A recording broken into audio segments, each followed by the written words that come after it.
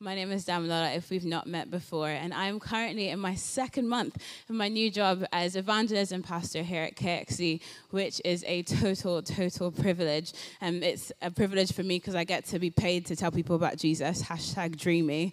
But also, I get to be equipping you guys and resourcing you and supporting you in making sense of how to share Jesus for yourselves, where he set you, and what you're up to right now. And I just wanted to let you know from the jump, as we continue this series about the good news from Isaiah 61. I'm your good news pastor, so holla at me. Would love to hear from you. Would love to be working together to make Jesus known where he set us. And I said this in the last service, I didn't actually tell people how they could get in touch with me. So if you go onto the website and onto the team page, you'll see my email there. Do get in touch. We'd also love to hear stories of how you're taking part in the mission of God yourself. Like, I know that as we meet together on the Sunday, that there is this desire for it not to end in the room. Like, we go around and we interact with family members, those that we see at the bus stop, those that we see around the place, and we know that this has significance for them. So I'd love to hear of how you're taking part in Jesus' mission yourself. And I've really been encouraged by like two people in particular since I started my role. The first is a guy called Ben. He got in touch with me a few days into my new job, telling me about an event at his work. So Ben and his wife Suze, they usually come out to KXC in the evening.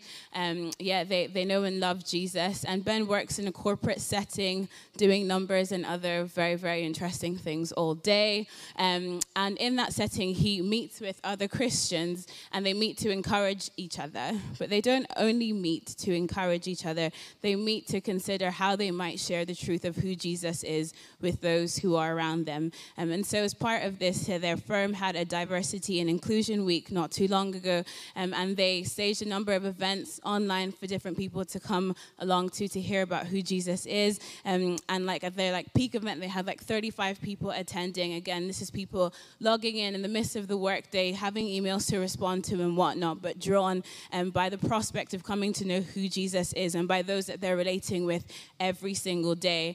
So that was amazing. And again, a good event in itself, but also what kind of platform and springboard is that for further conversations over the course of the year. So that's Ben, really encouraging. I heard about that about September time, that event. And then in this coming week, there's a student in our congregation too. She usually comes through for the 6:30, as the students do. Her name is Beth, and she is studying law in order to pursue the justice of God and see the justice of God realized through the mechanism of the law for those that she wants to work to serve. But right now, she's situated at college, and her university environment is not particularly welcoming to the Christian faith. In fact, it's been quite hostile in the past.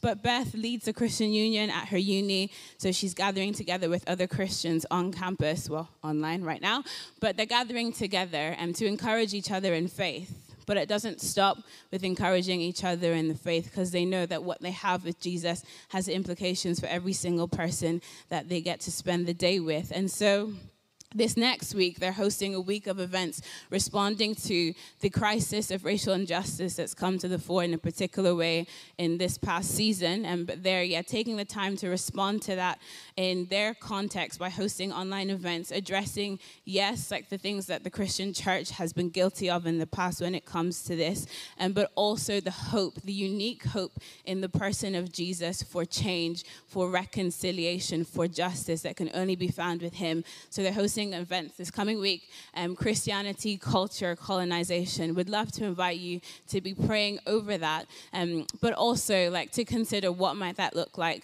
for you. I don't have the time, but I could tell you of how my friend's mom evangelizes with frozen soup, but that'll be a story for another Sunday. But yes, this looks very different for us in our different contexts and our different jobs, and yet there is something for us to dive into, something for us to make our own when it comes to telling people about Jesus. Let's go on that journey together. So we're continuing on in our series on Isaiah 61. We had the announcement of good news last week, and this week we have the crown of beauty instead of ashes. Before I dive in, though, I'm just going to pray. Let us pray.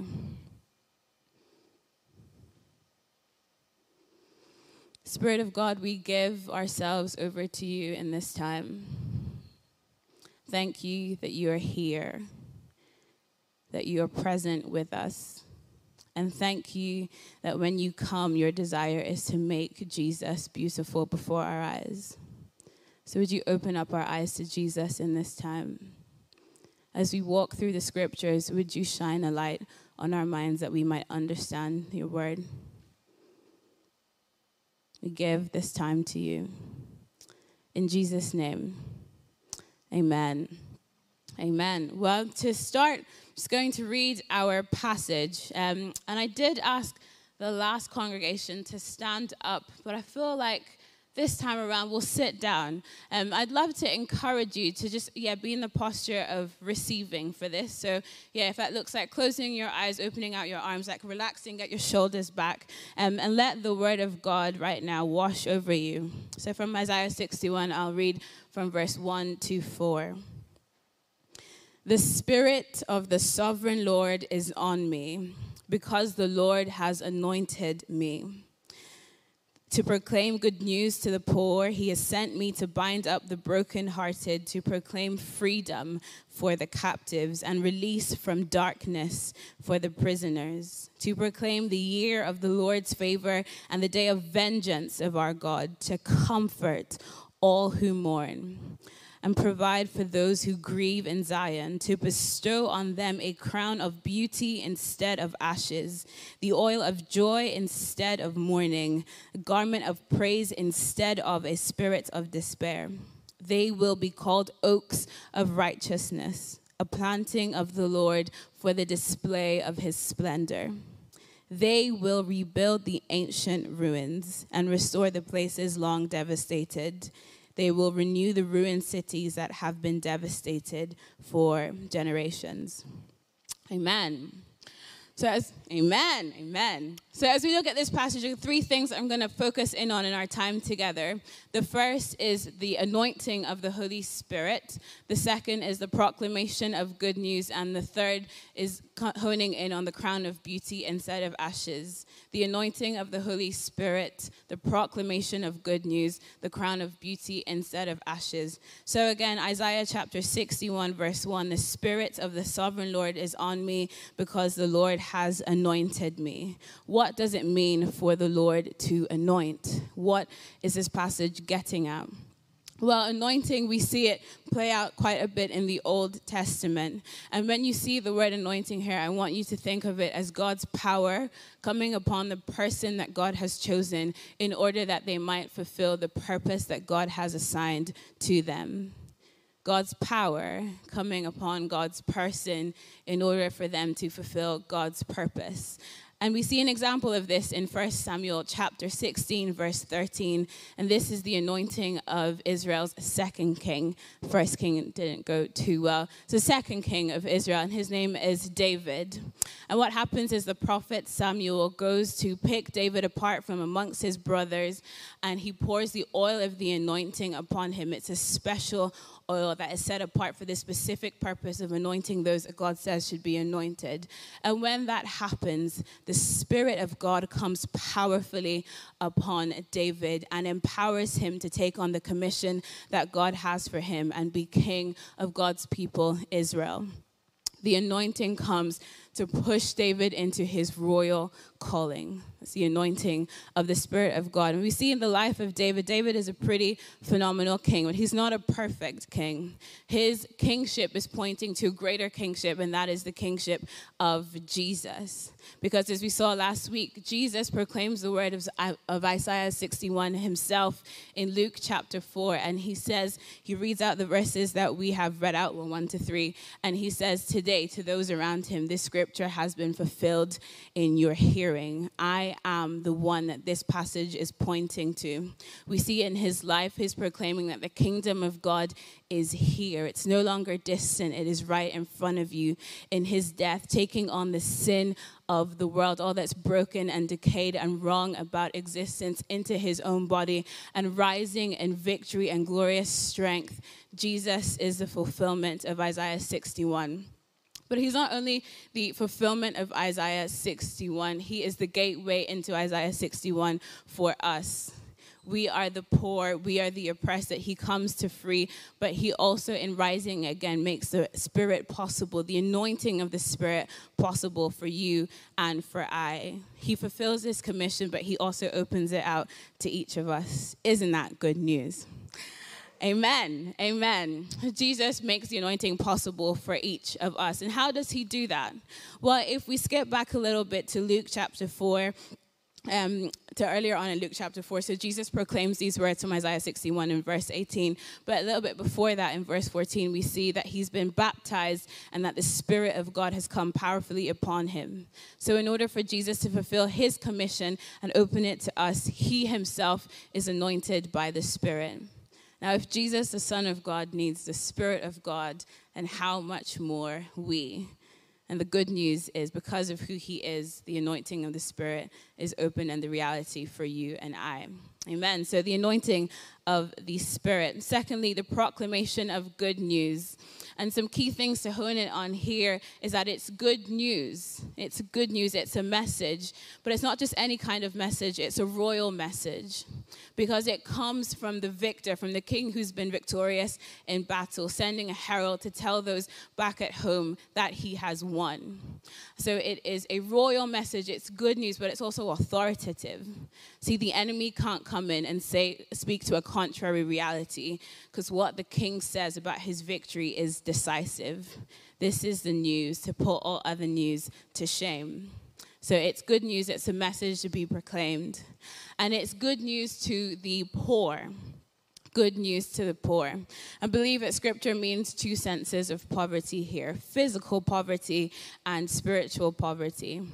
In his life and ministry, we see Jesus show such tender regard for the poor. Jesus spends time with the poor. Jesus dignifies the poor. Jesus never shuns the poor, but he is close to them. And yet we also see in scripture that physical poverty is not the climax of human need. Spiritual poverty is. And so we see later on in Luke's gospel that Jesus comes by a man called Zacchaeus, who in the eyes of the world has it going on. Zacchaeus has got dollar. He is very, very rich.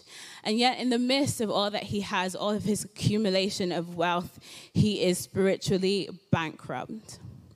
And Jesus goes to him and shows him grace, kindness, and forgiveness.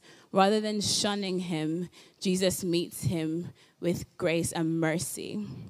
So it's good news to those who are poor, physically and spiritually.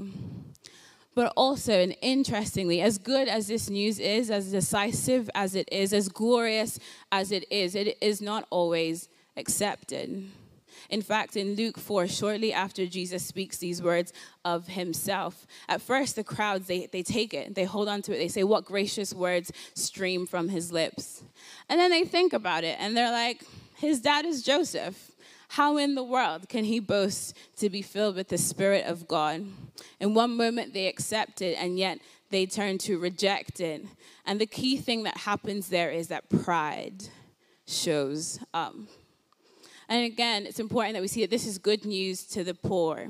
And there's something about the condition of poverty that means that we are humble. Because those who are poor don't brag about being poor. It's a position of such humility and debasement. We see that this is a message that is sent out to comfort those who are mourning and those who are grieving. Again, you don't see those who mourn and grieve glorying in those positions. These are positions of being brought to rock bottom.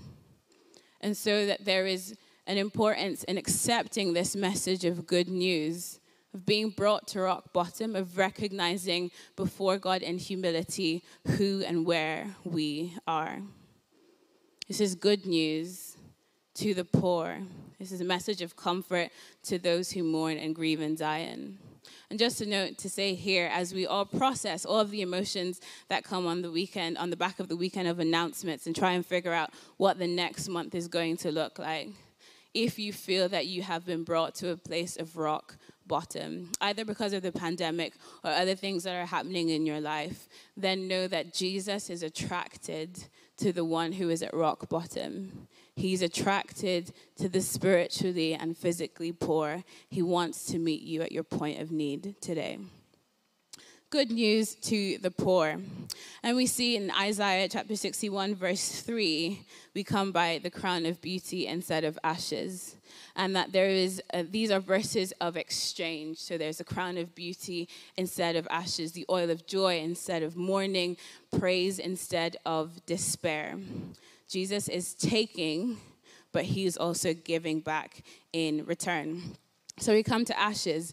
Now, ashes have 2 layers of significance in the scripture. So the first, we see that ashes show up when the people of God or the nations around them are in very, very deep mourning and despair. They're used to convey being at the absolute pit.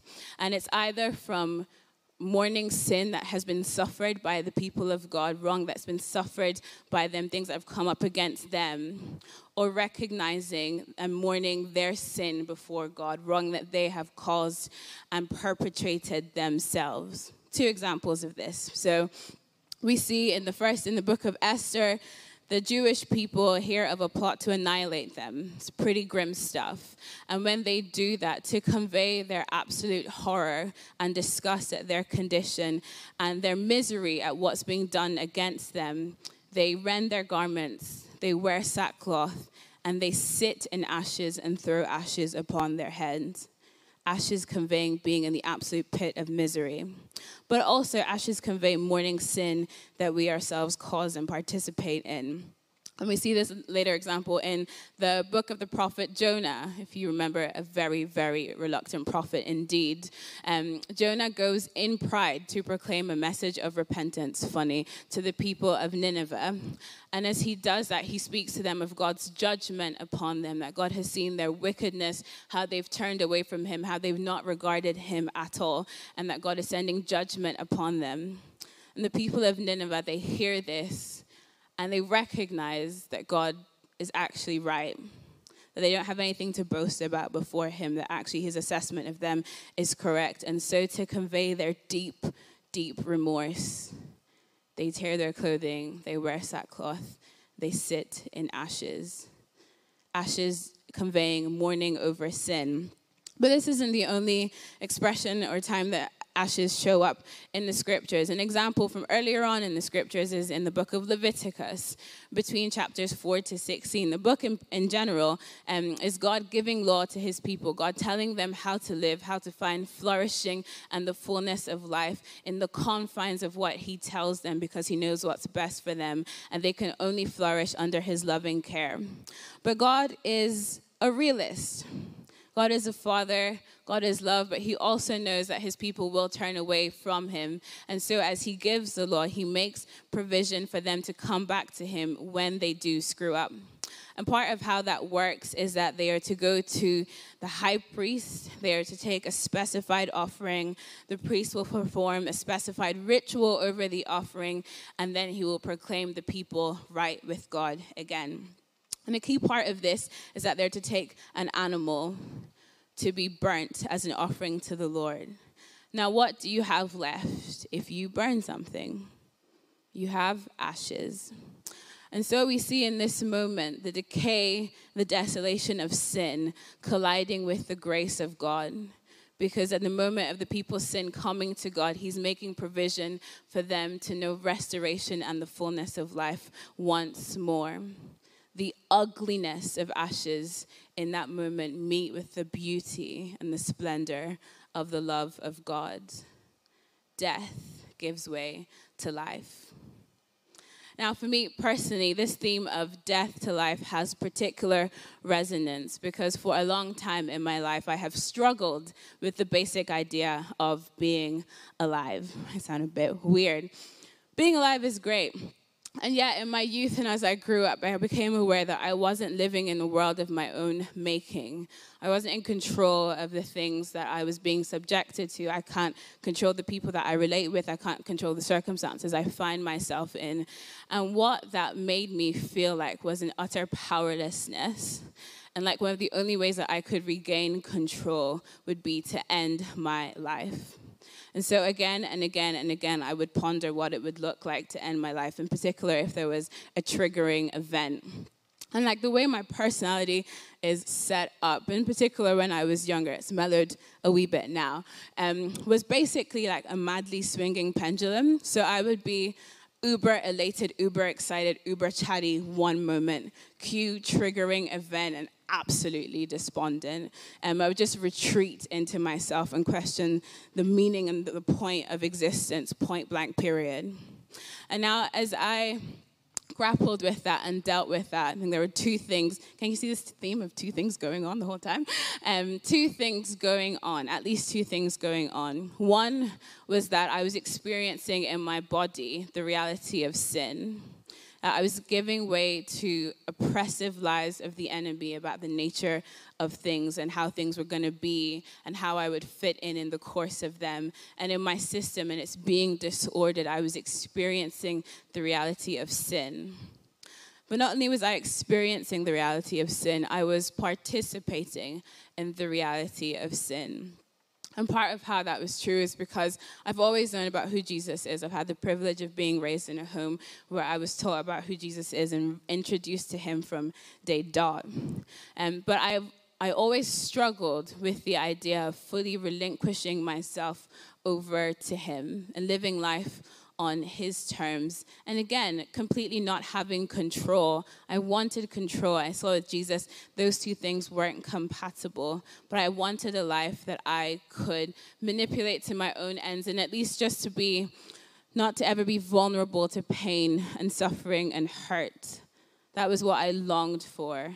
And yet I saw that there was no way that I could make that happen in and of myself. And so my retreat was depression and suicidal thoughts. And my idea of courage was to one day work up the stamina to end my life. And yet, as I inched my way closer and closer to the grave in my mind and my thinking and my spiritual state, the grace of God was making a beeline for me. And so when I was 10 years old, there was a visiting preacher, and she came to church, and she called me out from the crowd, and she gave me a prophetic word.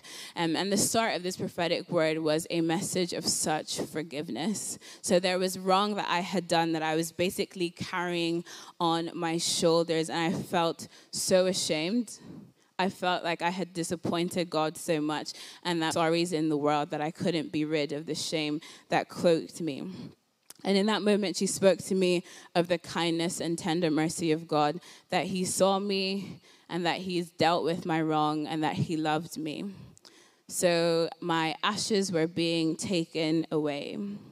But yeah, in Isaiah 61, verse 3, we don't just see ashes being taken away. We see, again, an exchange, that Jesus comes and he replaces the ashes of death with the beauty of life. And so as she continued on in this prophetic word, she spoke of God giving me a commissioning, of God having space for me in his purposes, of him having a plan for my life. When I looked out on my future and I only saw my lack of control and my helplessness and the pointlessness of existence, that God proclaimed purpose over me, that he was drafting me into his army, that he was giving me a part in his story. And that moment didn't end my struggle with depression and suicidal thoughts, but it did absolutely set me on the trajectory of freedom, because I knew that God cared about me. But not only did he care about me, that he was commissioning me to be on his team, that he wasn't embarrassed of me, but he wanted to draft me right in and to be a bringer of life and hope to other people. Because that's what happens when the Spirit of the Lord descends upon us, that we come to know life as we were meant to experience it originally. We come to know communion with God in this world. But not only do we get to know communion with God, we get to bring that to those who are around us. And all that's broken and dislocated and hurt about our lives gets swallowed up in the kindness and the mercy and the grace of God. And we can see that happen for people again and again and again. So I believe the invitation today, well, two invitations. And the first is for anybody here or watching who has heard about Jesus, and again here has heard something more about him, and you know that you don't know him like the Bible speaks of him. You don't know him in the way that I've described him. Well, it is always high on Jesus' agenda to come in if you will let him. So there's an invitation to you to begin life with Jesus.